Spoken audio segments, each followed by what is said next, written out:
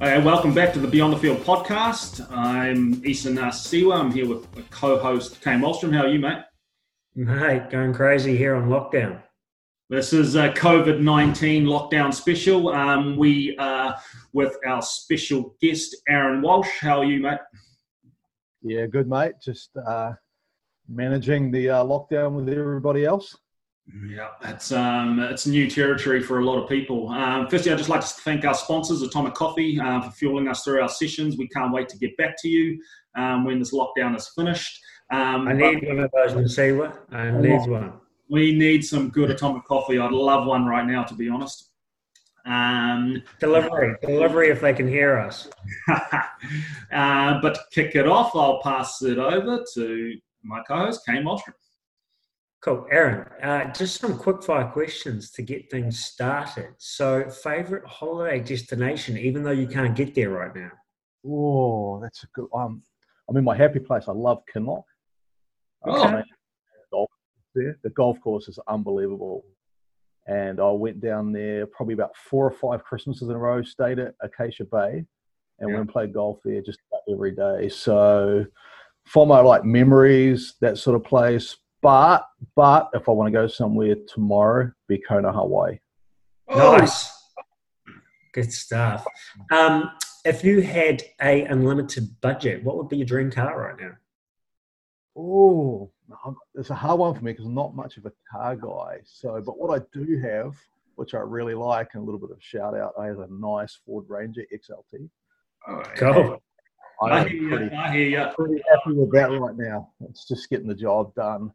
But if I had a little midlife crisis car, which I'm in that sort of demographic right now, probably a Porsche Carrera 911. Oh, nice. Since we're on the lockdown theme, what is the one thing you refuse to share? Oh, that is a good one. I wish my wife was here for that. Dude, to be pretty honest, I'm pretty anal about food that I like. Okay. You know, like if you're having a nice dinner and someone sort of reaches over, I think my hand moves pretty quick and slaps it out of the way. I just go get your own. This is mine. Pretty territorial around the old food, to be honest. Fair enough. Now, I won't ask you to do them, but do you do any really good impersonations of anyone? No, I'm rubbish. I'm absolutely rubbish. You need being horned for that, probably. And lastly, what was your favourite or least favourite school subject? Our favourite PE. By far. Least favourite, which is probably not great with what you guys do, man. I was useless at maths. Times table, sweet. Normal stuff. Once it got into that calculus statistical realm, I didn't have the bandwidth.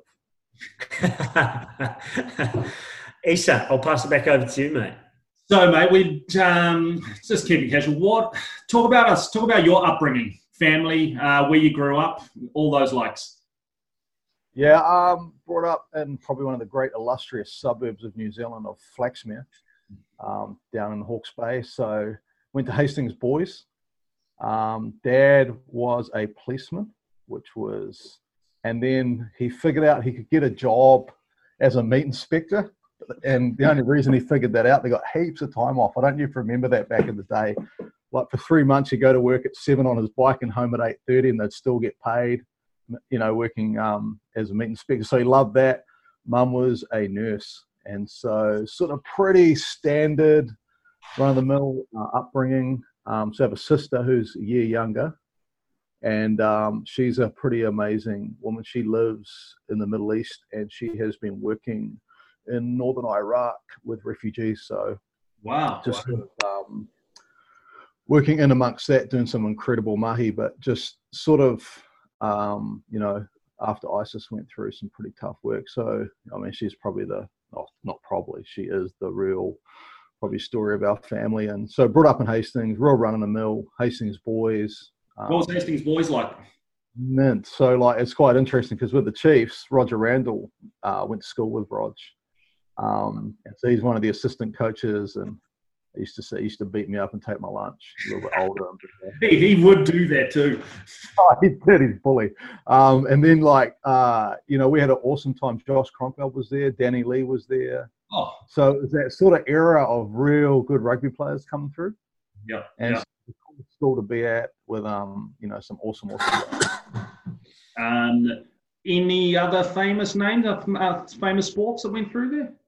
No, I don't really think so. We were probably pretty much a rugby school. Like just before us was like the era of all eras for Hawke's Bay. So that was the Timu pod, that sort of era where it was just like Paul Cook, remember Cookie, and those guys came out of like Lindisfarne, Napier Boys, Hastings Boys, the Cooper brothers out of St. John's. There's some big names there. Yeah, I mean Hawke's Bay. They used to call Otago Hawke's Bay B. Because everybody used to go to uni.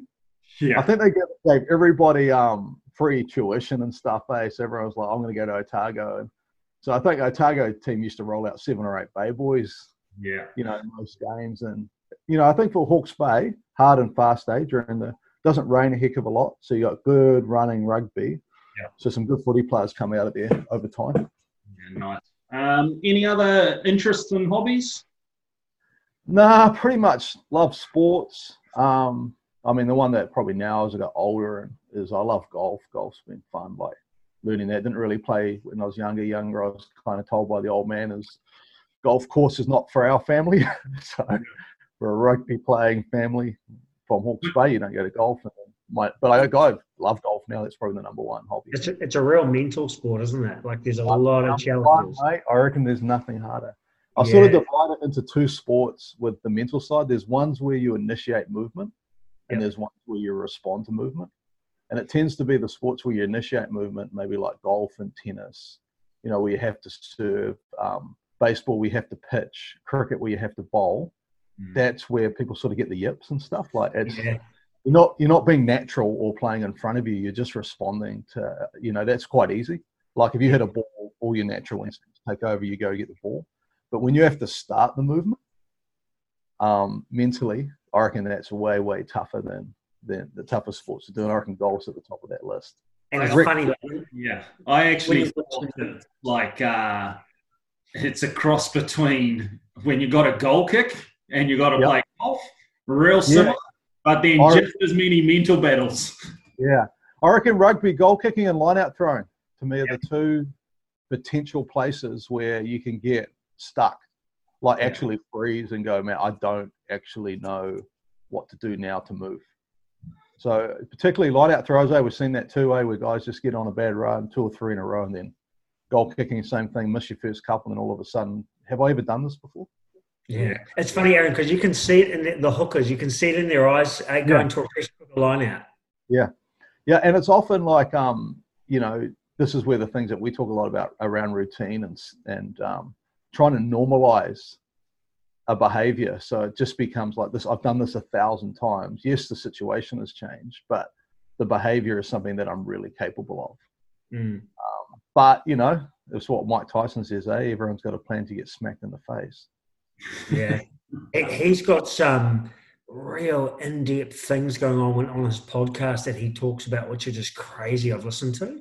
And his thought and his mentality behind it, like what it used to be compared to now, obviously. Yeah, I listened to him with Joe Rogan, I think it was a couple of months ago, and I was like, whoa, man, this is either one seriously messed up dude who's done some incredible internal work to even be alive. Yeah. But then you could see, like, you see it with some of these guys, they see those demons just wanting to sort of jump out every now and then, and he seems like he's done an amazing job of trying to manage himself. And that's probably the word, managing himself, right? Because you can tell, like, and he's open about it. He's sort of like, they're there and they want to jump out, but I've got to keep them inside me. Yeah. Yeah, I mean, like, by the sounds of it, everything I've read about, what was he exposed to as a young fella, Yeah. Like, it's almost like you start off with such a scarred soul. Yeah. Such a scarred mind. Like, you just have to work and work and work to get back to normality. Yeah. And, but like, once again, it gives a little bit of insight too, like that whole thing of suffering and adversity, what it can do is, I reckon that's where you get the gold. I reckon that's where you get wisdom and insight and the ability to help others. You don't often get that from your victories. You get that from your adversity. And I think he's a sort of an example of that now, isn't he? Yeah, sure. Kicking on from there, where did your professional journey start for you? Yeah, so I ended up just going to the States sort of when I was 21. And then when I was over there, I sort of ran into sort of serendipitously a baseball player who had moved to the place where I was living and sort of needed some help. And initially it was around like managing his life. So his life was pretty chaotic, and a lot of these guys are. And then that sort of morphed, like it went from, okay, I'm just helping this dude with his life to, you know, he ended up going through a really difficult patch, just about lost his whole career, had some massive anger issues. I think, you know, he had a manager up against a wall turning blue one day, and, you know, just was at the end, just about at the end of his work. We just really worked hard at just trying to help him. And how old were you? I was 24 then. So Okay. now I'm 43. So it's about 20 years ago. So I've been doing it for about 20 years. So, and he ended up, you know, doing a pretty amazing job. He won 3 World Series with the San Francisco Giants. Yeah. And so he's one of their key pitchers through 2008 to 2016. And by the end of it, I ended up like almost watching, I suppose that's where my career started, watching all these guys, and sort of the way I describe it is so many people have incredible capability. So the mental game to me is pretty simple. It's like the difference in the top guys is their capability, what they're capable of, and what they deliver under pressure. The gap is really small. So we just call it shrinking the gap, basically, is sort of in my mind. Like, but then you have guys whose gap's massive, right? Like, how many guys you played with, Issa, who like capability-wise, unbelievable. What they can actually deliver under the pump, not even close. Yeah. So that's sort of what I saw a lot, you know, especially in baseball. So just quickly on that, Aaron, is that where, like, Anissa, is that where you'll see guys off the field, you know, train incredibly, and then you get them on the field and you think, why is that not transposing to the field? Why aren't you showing us what you do off the field? Yeah, I mean, I think there's this, I don't know if you guys have got Amazon Prime, but there's an unbelievable lockdown documentary called The Test, and it follows Aussie cricket with Justin Langer for the last year. Unreal. Best sports doc I've ever seen. Yeah. Wow. And Justin Langer has this line in there, and I was watching it over the weekend. I thought, man, it's an unbelievably good thought. He said, we are really, really good preparers, but we're not very good at playing. Mm. And I just thought that's a real interesting concept in sports, because often we say we prepare well, we play well. Yeah. Not true. Like, yes, I think you've got to prepare well. Like, there's no doubt about that. But the automatic assumption of if we have great preparation, we end up having great performance. I think it underestimates the role of the mental side of the game, is that your ability to translate that preparation into performance will be mostly a mental thing. Yeah, like it's, I've always found it amazing how if your habits and your, you know, your daily routine, and if you aren't differentiating what game day mentality is like in your, if you're doing a walkthrough, if you're doing a training during the week, all these habits build this level of capability far greater than the biggest, strongest and fittest athletes out there. And they're the ones that do it more consistently over a long period of time are the ones that you sort of remember. Yeah, I think you did, right. And I think, you know, like the guys that can manage themselves in those situations, right? Like, there's always a really good question we ask, you know, of the athletes is, you know, when you go out to play, whether it's a, you know, say something like cricket, whether it's a game at Cornwall Park, or whether, you know, like with Lockie, whether it's a World Cup final, do you treat it the same or do you treat it differently? Yeah. But I have this argument a lot in my time up north, and so many people bring emotion into a game, which is an important part of any game. When you're standing there in front of your home nation national anthem going around, like, they can't help but be emotion when you're playing in front of, you know, family and country. But then if you're putting that same mentality into, you know, a game away, that, you know, I'm not going to diss any New Zealand franchises or teams, but if you're going away to a team that's not sort of higher rank, like, are you differentiating the two? Why don't you just go out and compete the same as you would if you were playing the ultimate test match? No, I like it. I like the sort of analogy I've used too is like if you're having heart surgery with your doctor, right? Do you want your doctor thinking about your family, thinking about the consequences, thinking about the crowd, or do you want him to be thinking about his job? Yeah. Mm. And I reckon that's a real sort of good way to look at it. Like, yes, the emotion is real, but if you think about the emotion and not about your role on the biggest stage, I reckon you're more likely not to get the job done. Yeah. So true, eh? So true. Yeah. What are your biggest learnings from dealing with sort of driven sports people? I think what you sort of mentioned it before, but it's a sort of underestimated thing. It's the thing about competing.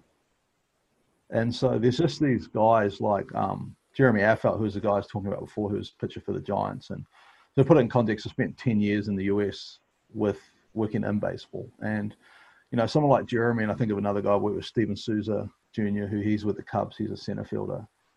I mean, like Affeldt, you'd play Monopoly, you'd lose, you'd beat him at Monopoly. He would sulk for 3 days. You know, those sort of, you know, you've been around those guys, they're like, they just can't handle losing. Like, and it's personal and hits their manhood. I don't know. There's something, I don't know where it comes from and whether it's healthy. I don't even know if it's healthy. What about like sort of Pete Carroll's mindset, sort of win forever? That, like, if you're throwing a piece of paper in a bin, you are trying to get it.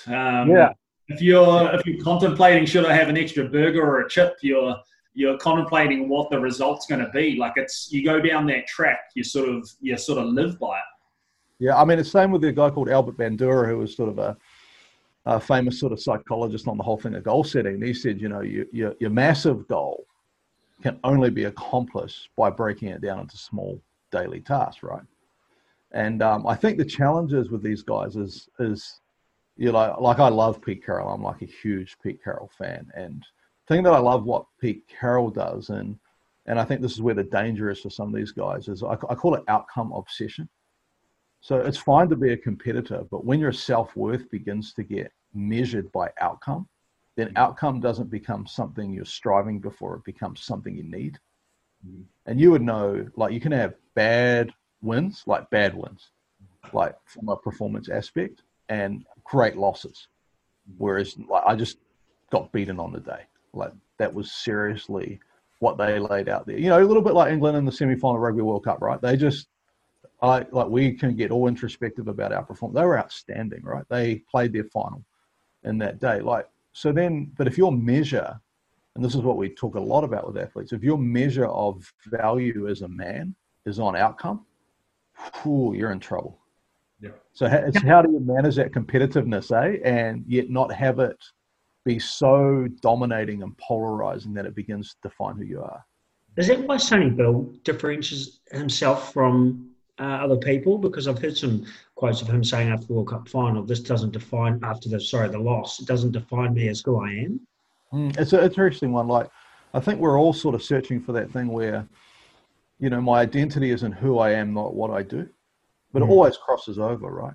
Yeah. So it always crosses over. So, you know, I would be naive to say, hey, by the way, you know, what you do at work is irrelevant to who you are as a man. No, because what you do at work is often a reflection of who you are as a man. It's your values, it's your behaviors.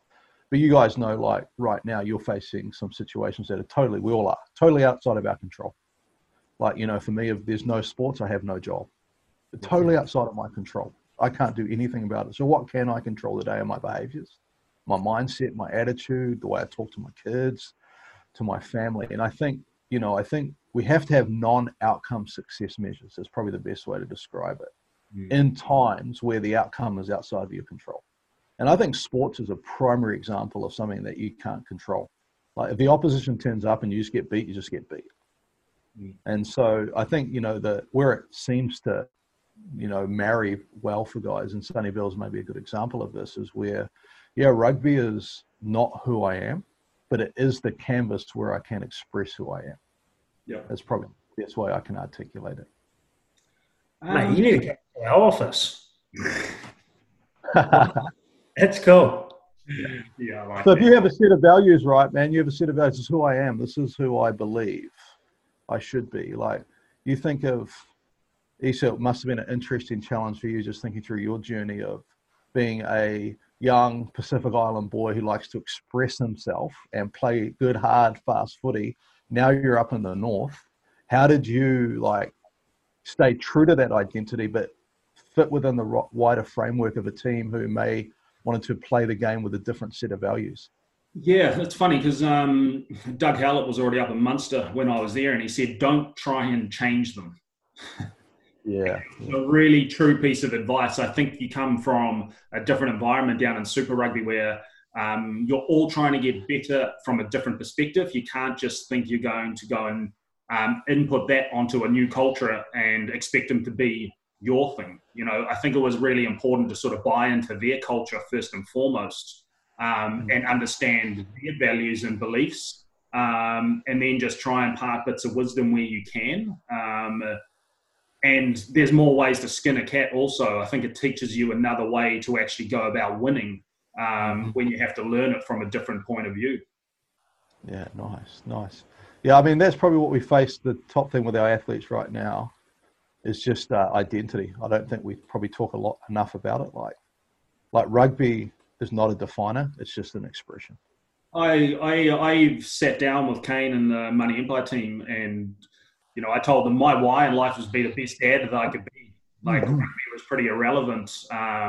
If I'm trying to be the best dad that I can be, then you know everything else will come of that, and it sort of helps mold your decisions. So, you know, I think I learned quite early on. It's no different to me being in the finance industry now. I still want to be the number one dad, and how I act and conduct myself at work just all impacts that. Yeah, awesome. But you find like, especially the young guys, they don't really have that framework, when they come in. So rugby is life, life is rugby. Is that an issue from the schools in terms of pushing it on them that if you want to be a professional rugby player, you've got to give everything now, and they're like 17, you know, and that's all they know and want to do? Is that an issue? Because if I'm relating that to a financial literacy point of view, it creates massive ramifications when they hit 30. Yeah, it's a challenging one because we know they just got a window, Yeah. So it's not like other careers where you know, so if you become an accountant at 23 after doing all your uni, at 63, there's no reason you can't be doing that, right?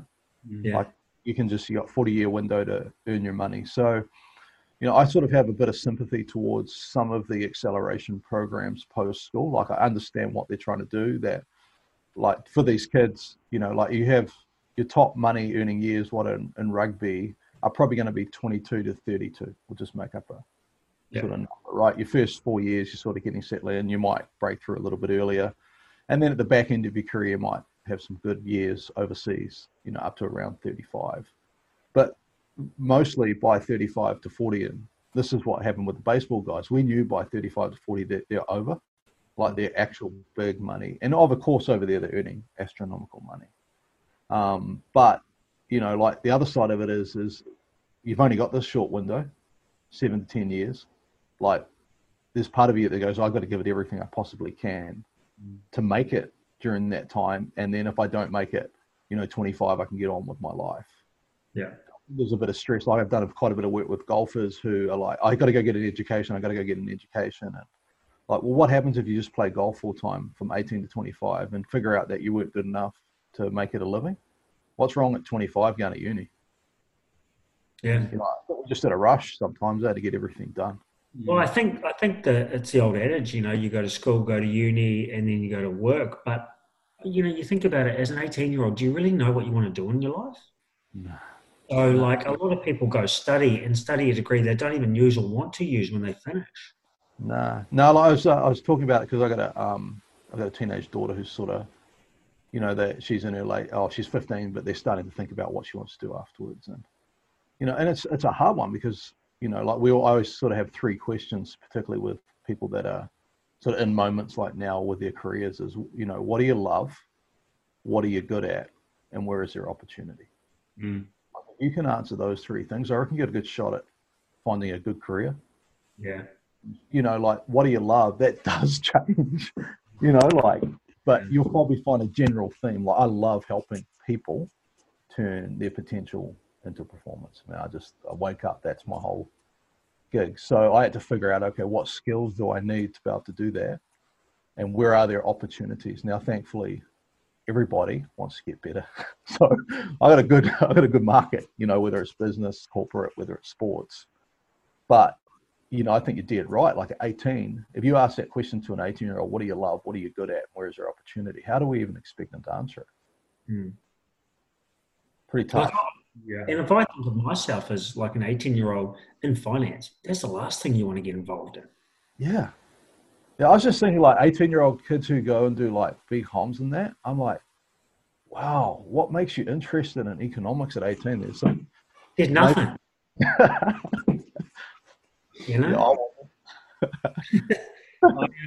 I've got a good friend who wrote a letter to him, 30-year-old, his younger self when he retired, and he said three bits of advice. He said, one, every once in a while, just wake up and smell the roses. Enjoy the moment that you're in.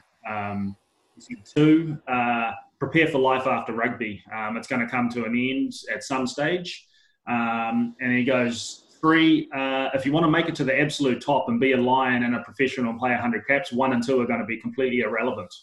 Yeah, how good. Yeah, you're so right, eh? Like, and just having that flexibility with your life, right?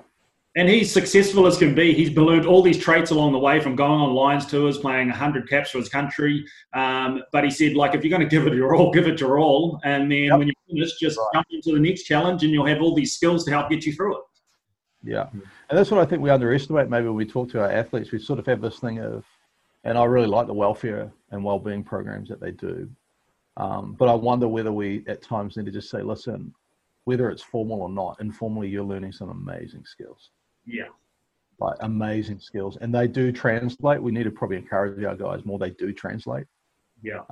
Somewhere along the line, you will get a job and you will have really good things you've learned that will really help your workplace. No, very true. Talk to us around any influential role models. Yeah, I think probably for me in the mental skills space, David Galbraith, like he's just a legend. Like probably was the guy that really helped shape, probably not so much the performance side, but certainly helped shape massively the whole mindset side of like how to live from courage. Like I suppose that's DG's major message is that, you know, if you're comfortable, you're not courageous. Like real cutting to the you know, comfort and courage can't go together. Yeah. And a lot of the bull crap out of it. Yeah. I mean, he's just a man. He's just a man in that regard. And so him from that, I think from a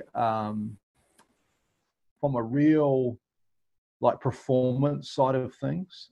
There was a guy that he's passed away now, a guy called Ken Ravizza, and he was sort of a first guy that got into Major League Baseball. So back then there was no sort of mental skills in baseball, and he was sort of the first guy.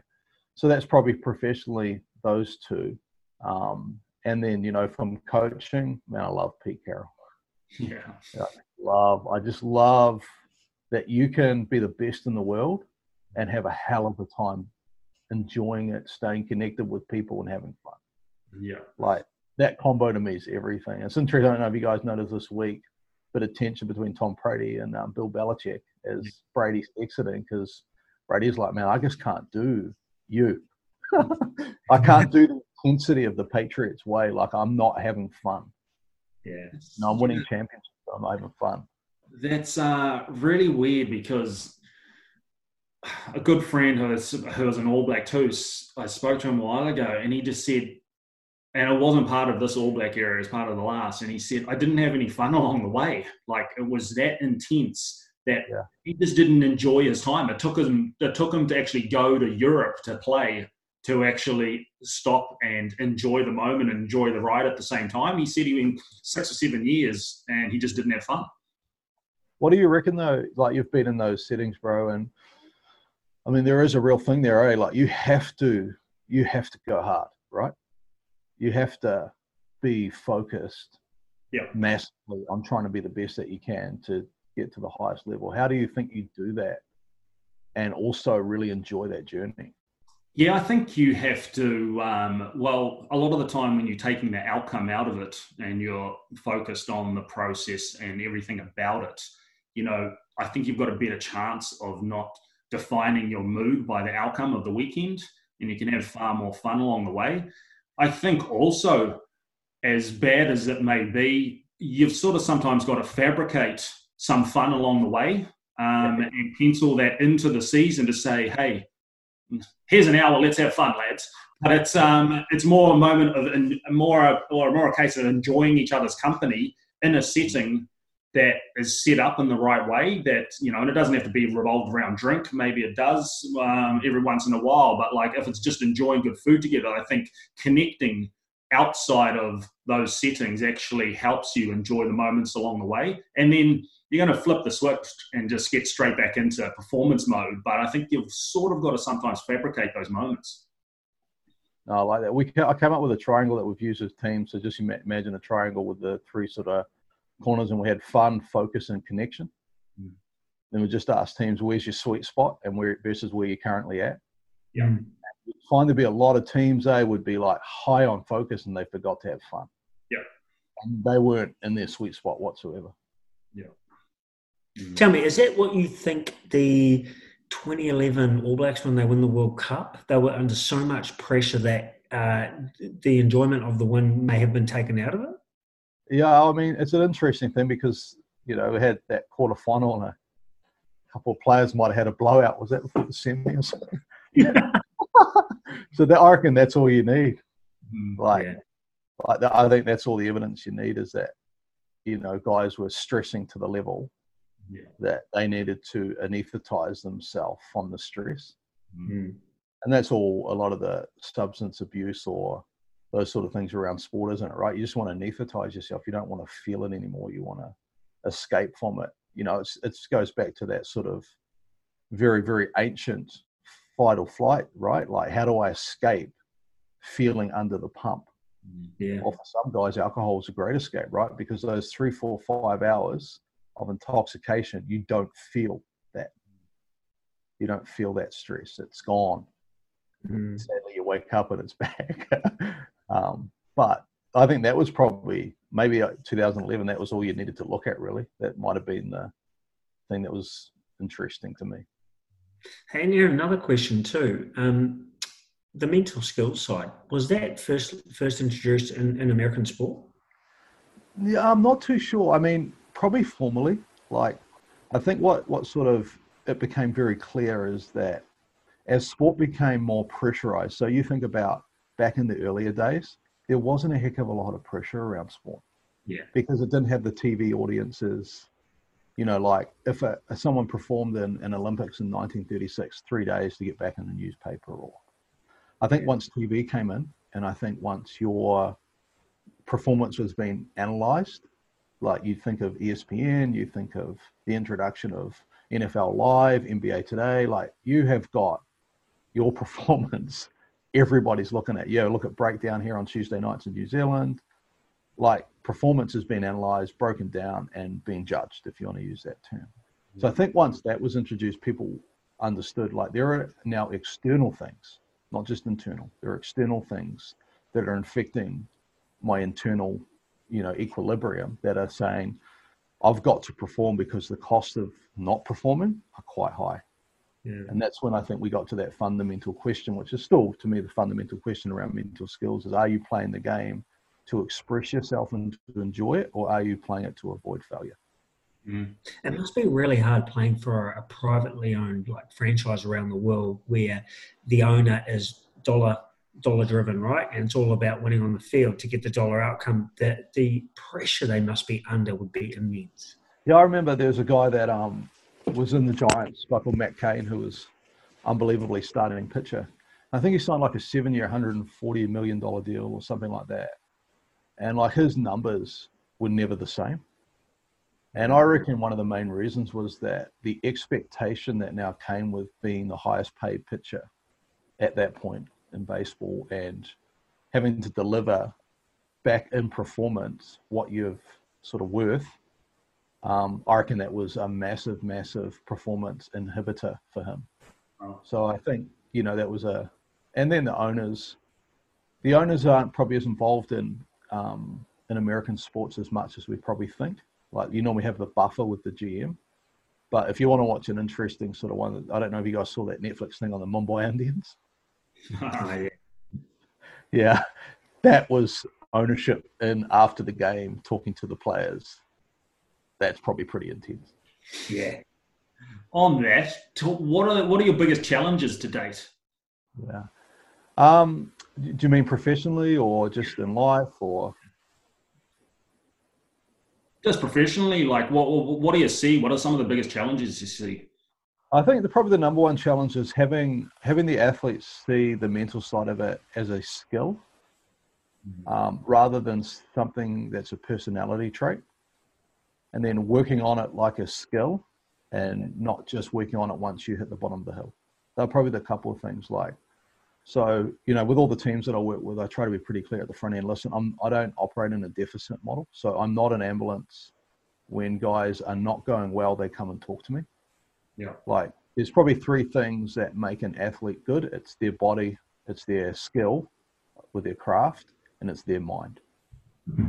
So those three things are, and like, did an interesting thing with all the teams that I work with when I first started. I asked them, give me a rating out of 5 on what you're doing in those areas. So body, often it's a 4, skill, craft 4, mind 1. So 1 or 2, or so, like, this is, of course, unscientific research, but I'd say 90% of the players that I've worked with would be a 1 or 2 out of 5 related to the intent and work they're doing on thinking well. So the biggest challenge is shifting that paradigm from you can actually grow. That's the big thing. You can get better under pressure. You can learn how to think well. But it is a skill, and you have to train it. And I don't know what your experience was, Issa, that there's a lot of the service providers, I think, in sports come from a too technical background at times.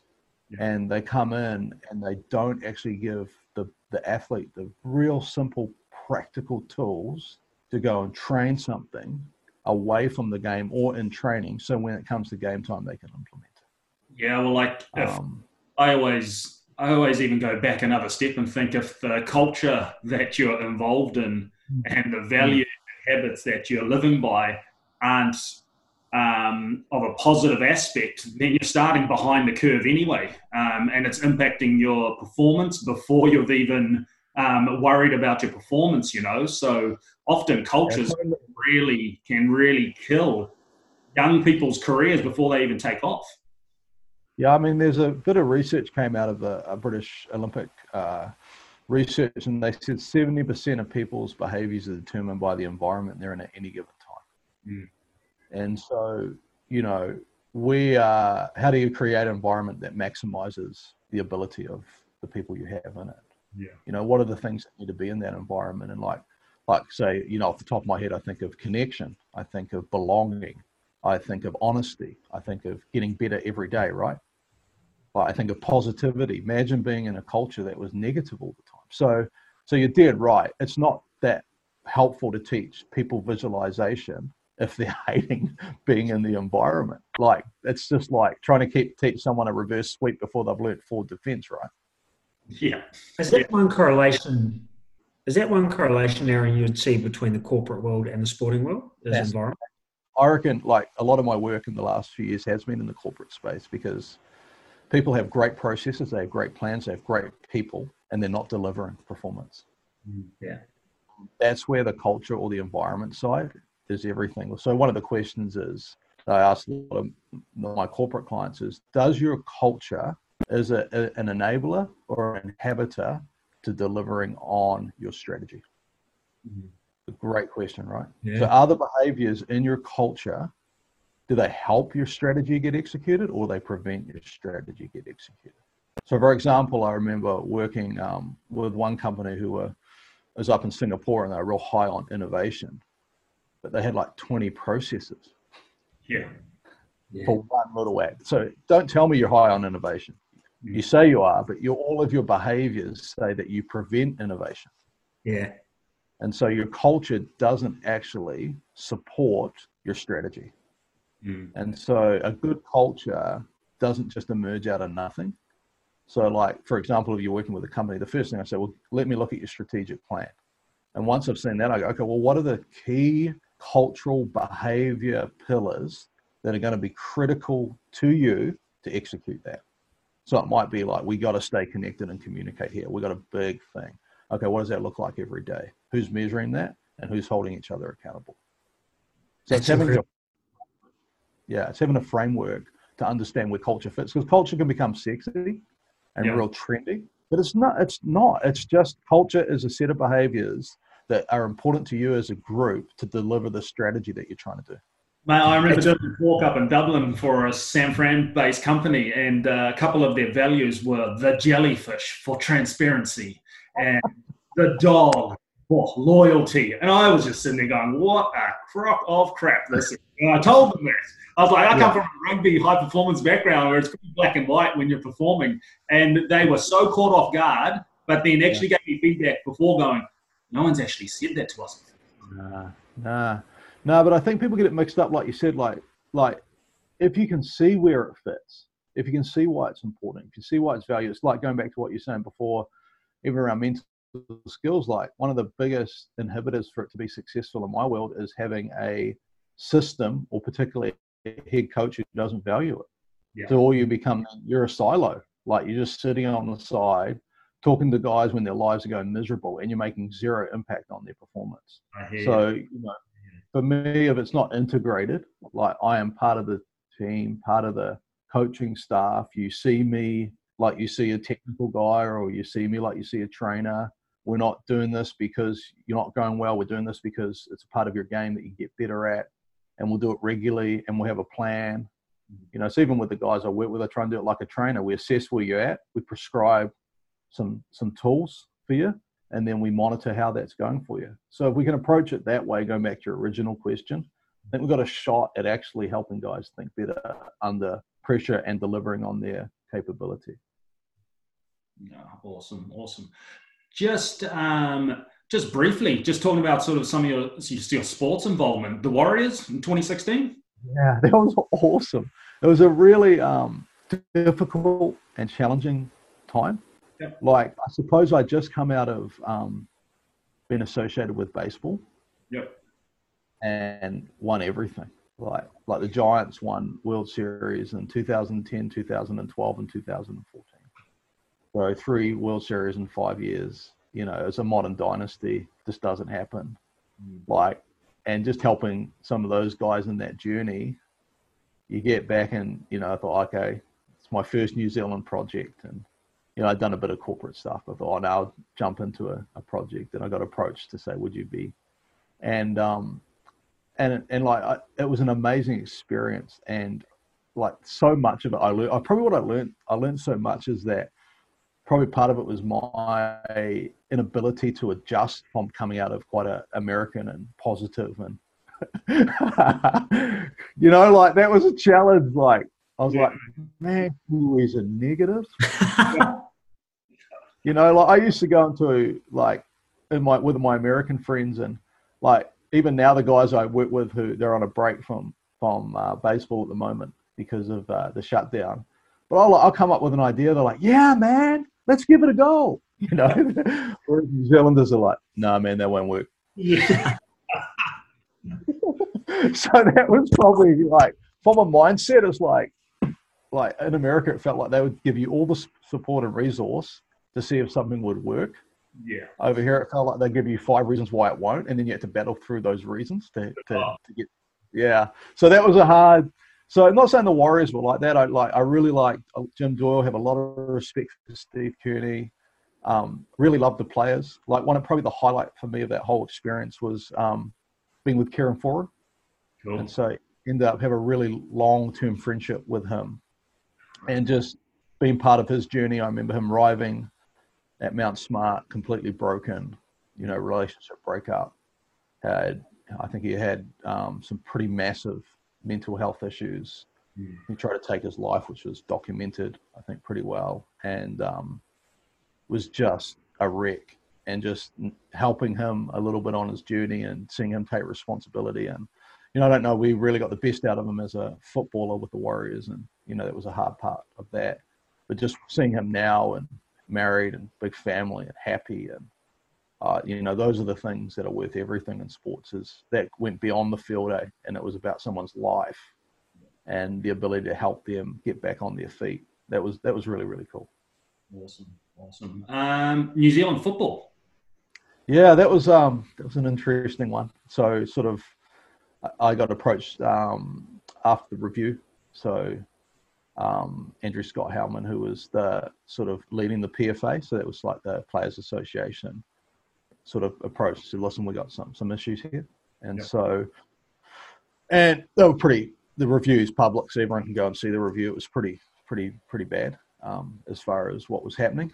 And so, but once again, we had an amazing group of girls. So what we did was, we had a day out at Muriwai, which, I can't talk about in person, but just got them away and got them.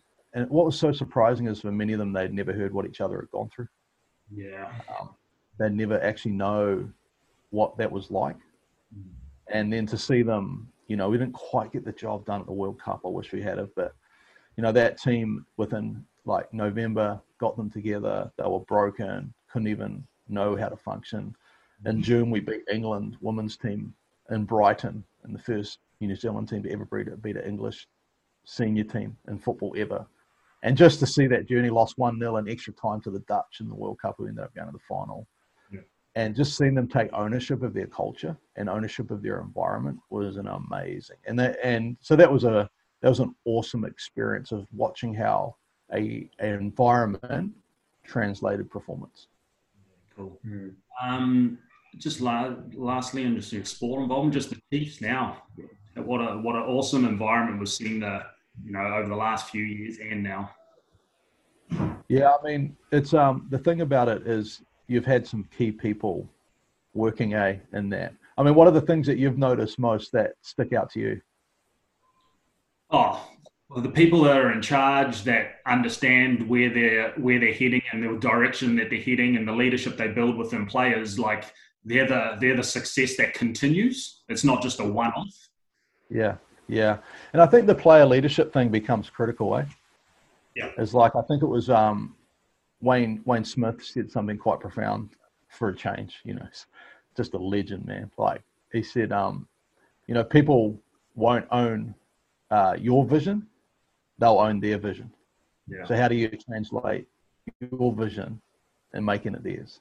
And I think that's a really, so like, unless you have some real challenges like Justin Langer with the Australian cricket team, you'll see in that series with quite an interesting approach. He went quite dictative at the start because I think he needed to. Like, this is who we are. We're going to bring back pride to Australia. These are the values that make Aussies great. And like, it wasn't collaboration. It wasn't like you'll get a vote. It was like, we are so lost. I'm going to tell you who we are. But then he delegated to the players to define that, implement it, and then live it. So, there's nothing worse, and this isn't about sports, this is about teams, right? There's nothing worse than a team where, you can't quite connect to the purpose. Yep. And I think that's one thing that I'm really interested in challenging a lot, and even the teams that I talk to, is that this whole thing of individual purpose, I reckon, is a crock of BS. Yeah. I think it's a new idea. I think it's only in the last 40 years we've talked about what is my purpose.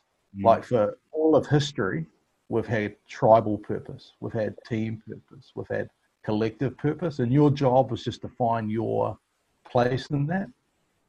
And I reckon it's a lot more healthy way of living. Like, I don't have a purpose, I have a family purpose. We have a collective group, my family. We have I have a purpose with the Chiefs. I'm not finding my purpose in that. I'm seeing, where do I give my skill and strength and weight to achieve that purpose? Yeah. And I think, I'm not saying it's wrong, but I think the last 40 years of modern pop psychology, I think we've forgotten that our purpose has got to be bigger than ourselves. Yeah. And I think creating buy-in, like when you think about your own purpose, it's quite uninspiring. Like, yeah, to be a good dad's awesome, but no one else can do that. But you think about that and you just expand that a little bit more. You're like, man, what about the purpose of what you guys do? We're trying to help create financial independence for more Kiwis. so they can do A/B. That's a mint purpose, isn't it? I reckon that's a mint purpose. After this COVID, it's going to become more and more prevalent, you know? It is. It is. And I think we got to go back to this tribal or collective or community. You know, like that was probably the Warriors, what I learned. You ask a Pacific Island boy, what's your purpose? He'd just laugh at you. So I have a family purpose, man. Well, I have a church purpose. I have a national purpose. I have a tribal purpose. I don't have a purpose. My purpose is to find where I fit in that and give what I can. So I think that's going to be real important moving forward. Talking about COVID-19, Mr. Wallstrom. Yeah, mate, Aaron, I'm quite keen to know what would be the impact this will have on people at the moment on lockdown through this process and then post that. Yeah, I think you're a great question, mate. Like, there's two things that I'm sort of working with people right now. I'm going to do something on Instagram with the Chiefs today later on. Is the first thing is your mindset around it. So sort of the thing that I've been really encouraging a lot of people to do is one or two ways you can see this, right? So number one is this is a incredible inconvenience that is disrupting my life. Okay, that's number one. Number two is this is a unique opportunity of having 4 weeks that I'm never going to have again. And I reckon that's a real, if you can go to the unique opportunity mindset. So alongside that, practically what, you know, we've talked to people about doing and did some stuff with Radio Sport on this the other day was just like, what's one thing you want to do in the next 4 weeks? Just one thing. Might be with your body. Okay, I might want to knock off a couple of kegs. I might want to start an exercise program. You know, I remember my wife, as soon as this was announced, she goes, hey, for 5 years, we've been talking about painting the house, man. I was like, I guess I know what I'm doing for the next 4 weeks. You know, there's no interruption. There's limited responsibility. This is a different deal for us. So I think, imagine if you looked at it going in 4 weeks, what's one part of my life that can be better in these next 4 weeks that I could work on that I've always wanted to, but I just haven't really given time to. So when people go stir crazy or they talk about being cabin fever, I think we sort of misinterpret that. I don't think it's about time inside. I think it's about not having purpose, not having focus to your day. Like, so that would be the other thing I encourage. Create focus to your day. What can I focus on today? What's going to be important? What are mini goals, mini tasks, little things I can do that can help me like keep myself mentally engaged? Because mental health is going to be a massive issue in the next couple of weeks for us as a nation. And I reckon the biggest, one of the biggest, I think, contributors to bad mental health is boredom. When you're bored, you don't have focus, you don't know what you're doing, you wake up and it's whatever, that's a tough deal. But if you wake up going, these are 3 things I want to do today. So I want to exercise, I want to go for a walk outside, I want to ride my bike, I want to have an hour of quality time with my kids working on a project, I want to tidy up the garage, you know, I'm going to start out this workout routine, I want to go study this, I want to read about this. This is one area that I've reckoned I'm a little bit lacking in my work. Man, I'm going to take the next 4 weeks and go deep on the subject to see if I can grow a little bit. Yeah, it's funny. I talk to a lot of guys that have retired, and I've been through it twice myself, and everyone talks about, you know, you've been told what to do, what to wear, what to eat for near on 10 to 15 years if you're lucky, and then all of a sudden that's taken away from you. And I think a lot of people think, oh, it's going to be awesome, I'm going to have so much time on my hands. I'm like, man, that is scary. Like when you actually have had the 3-week holiday and then all of a sudden the life around you carries on as normal, then you're just left with all this time and empty void. It's a real scary feeling. And I could just imagine so many people going through that in this lockdown through COVID-19 right now. Yeah, I think it's the same thing. Like I get to the end of 2 weeks of Christmas holidays if I have them. My wife's like, man, you got to find something to do.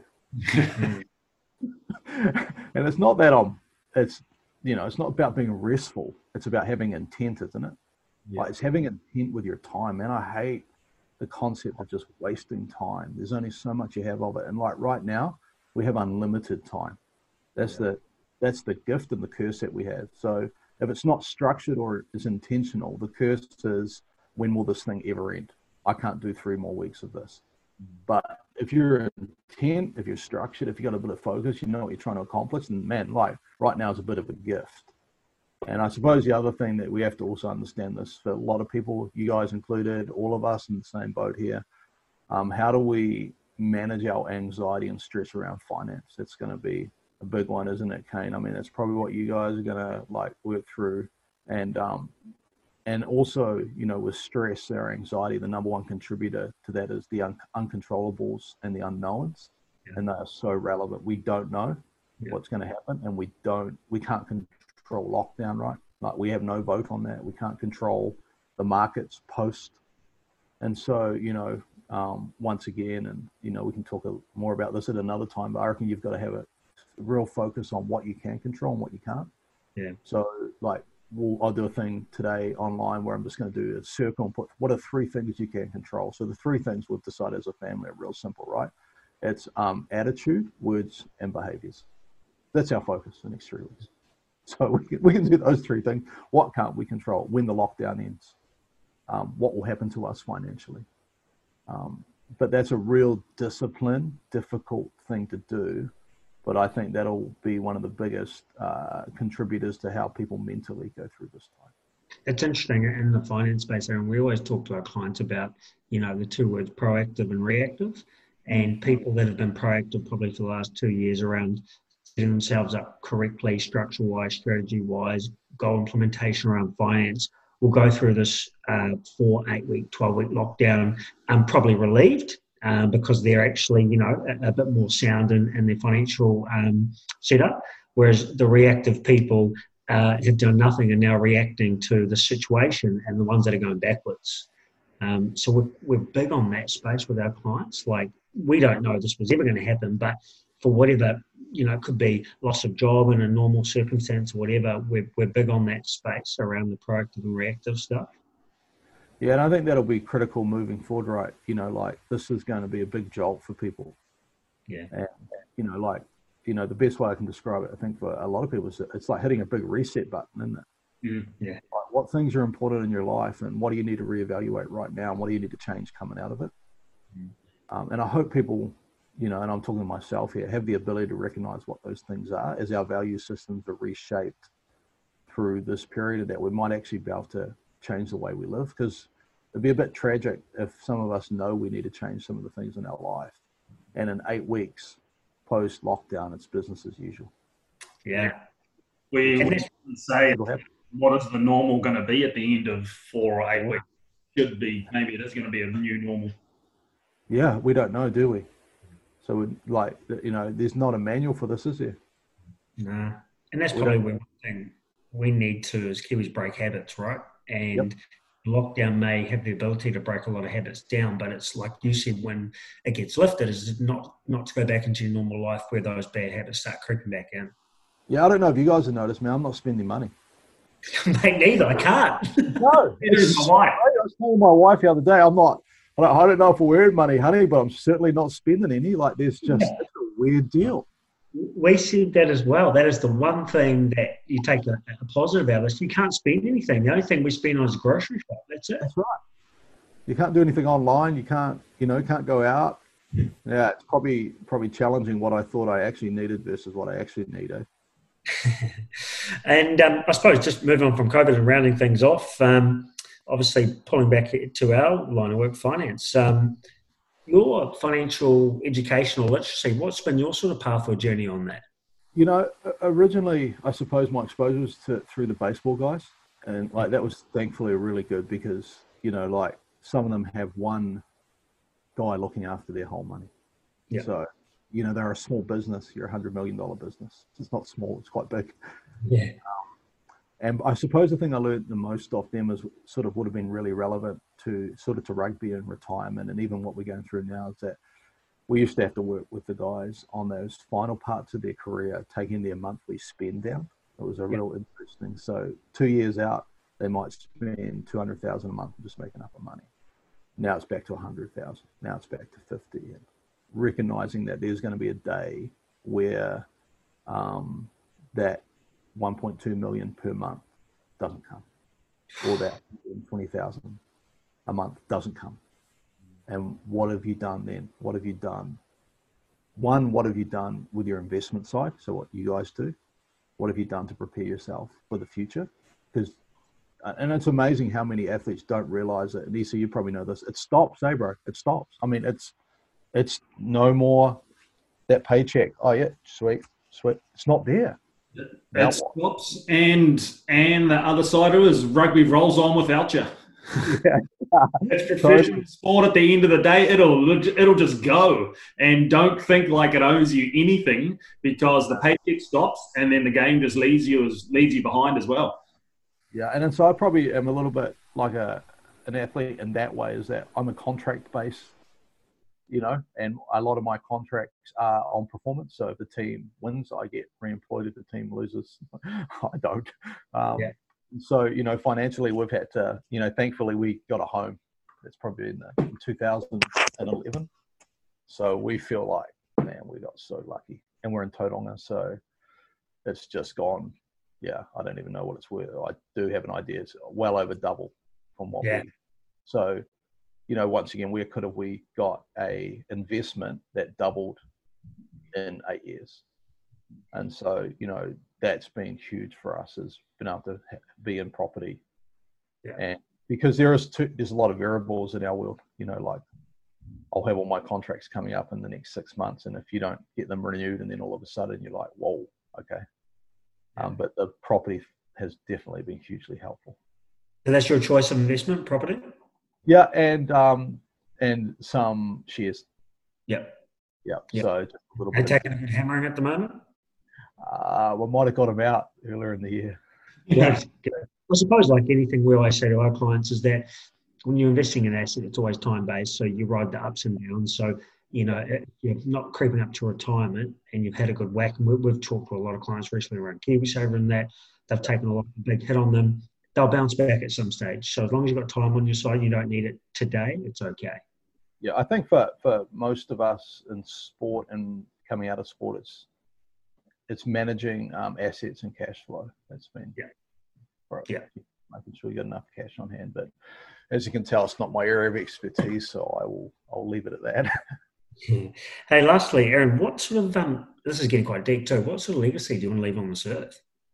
Well, that's a huge question. I mean, the thing for me is my family is probably the significant part for me. So, like, my wife has multiple sclerosis, and so she's been battling that for about 9-10 years. So her mobility is pretty poor, and walks with a crutch, and so that sort of readjusted even my whole perspective on how we want to move forward as a family. And I think if I could, so sort of like what I talked about Kieran before, if we could give tools and support and help, and people actually have their lives, not just on the field improved, but away from the field improved. And so, my legacy around that is helping as many people as I possibly can, with a huge priority being my children, to make sure that they maximize their potential. And I suppose that was probably part of my motivation coming out of my life as a teenager and a young rugby player and being okay. I just reckon I never really maximized my potential, and it sort of burned at me through my 20s. So by the time I hit my 30s, I was like, nah, I'm not going to have a whole bunch of list of regrets around things that I didn't do, but I'm going to need some help. I'm actually going to need some people to get alongside me and help me on that journey, both of direction and accountability. And so I think that's what, for me would be, if there's 100 people in my life say, man, you helped me, then that would be unreal. Cool. I'm going to round off before I pass you over with a couple of quick fire questions again to finish off. Have you ever sent an email or a text to the wrong person? Oh, yeah, I did. What did I sent one to one of my mates that was meant to go to my wife. Yeah. that is pretty relevant. We always hear that on these questions on the podcast, sir? Yeah. Aaron, are you a good cook? Good on the barbie. Okay. So would you say your forte or the dish you do is something on the barbecue? Yeah, but my wife's an unbelievable cook. So I've actually quite enjoyed learning off her more and more, but definitely like a nice piece of steak. And I'm pretty anal about getting that right, because, you want to get that right. And got a Weber out the back, which have done a bit of smoking in. So like long cooked leg of lamb for 8 hours, or that sort of stuff. So sort of caveman-ish behavior. This is pretty topical because probably most of the airlines are going to go under. Favorite airline to travel on? In New Zealand. I mean, I've just done so much with them. I think I've been elite for like 10 years, so hard to go away from them. But I would say Greg Foran, Kieran's dad, their product is getting behind. And I had a couple of trips up to Northern Hemisphere with Emirates and Qatar, and sharp, man. He would be an interesting character to sit down with at present to go through his mental. I couldn't imagine. I couldn't imagine. One food that you'd eat for the rest of your life if you could only have that choice. Roast lamb. Roast lamb. I love roast lamb. Yeah, with cheese and a sandwich with a relish. Yeah. If you're a pair of shoes, what would they be? Jordans. Yeah. Nice. I'm starting to get into this little bit of that sort of shoe collection thing, and I'm just like, I think I have to stop myself pretty soon. Hey, mate, they might be an asset that goes up over time. Yeah, the problem is I think I'll wear them. Hey, so over to you, mate. Honestly, Aaron, it's been awesome talking to you. It's a fresh of great positivity to have a yarn to you in a time like this. Yeah, mate. Well, just thanks for the opportunity, and I really enjoyed it. Sweet. To everyone out there, all the Beyond the Field listeners, stay tuned for our educational snippets throughout the lockdown period. But to everyone else out there, be kind, be safe. We'll all come through this.